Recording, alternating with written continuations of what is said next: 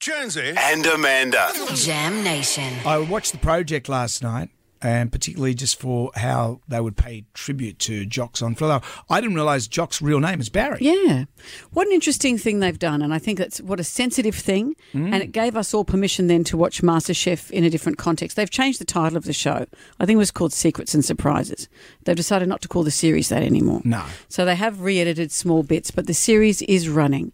And for all of us, in a way, to be able to turn on our TVs and to see Jock, we really needed this hour beforehand for us to all grieve him. It was a fitting tribute because you wonder how are you going to, what's the machinations for when someone passes away on a hit TV show? What do you do? What do you do? What do you do? I went to bed last night thinking this time last week he was still alive. I know. But It's just it's still shocking. And that's what, all those people who spoke about him so beautifully.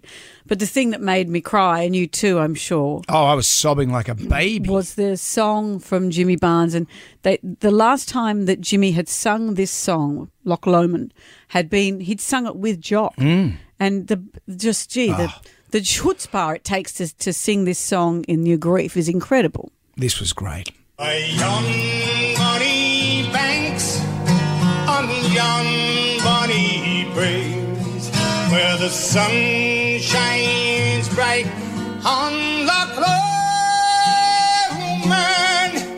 Yes, me and my true love spent many a happy days on the bonny, bonny banks of Loch Lomond. Oh, you take the high road and I'll take the low road, and I'll be in Scotland for me and my true love will never meet again on the bonny, bonny banks of Loch Lomond. Cripes. And showing those photos of his little babies over that. God, it just does it to you. Oh, wow. Wow.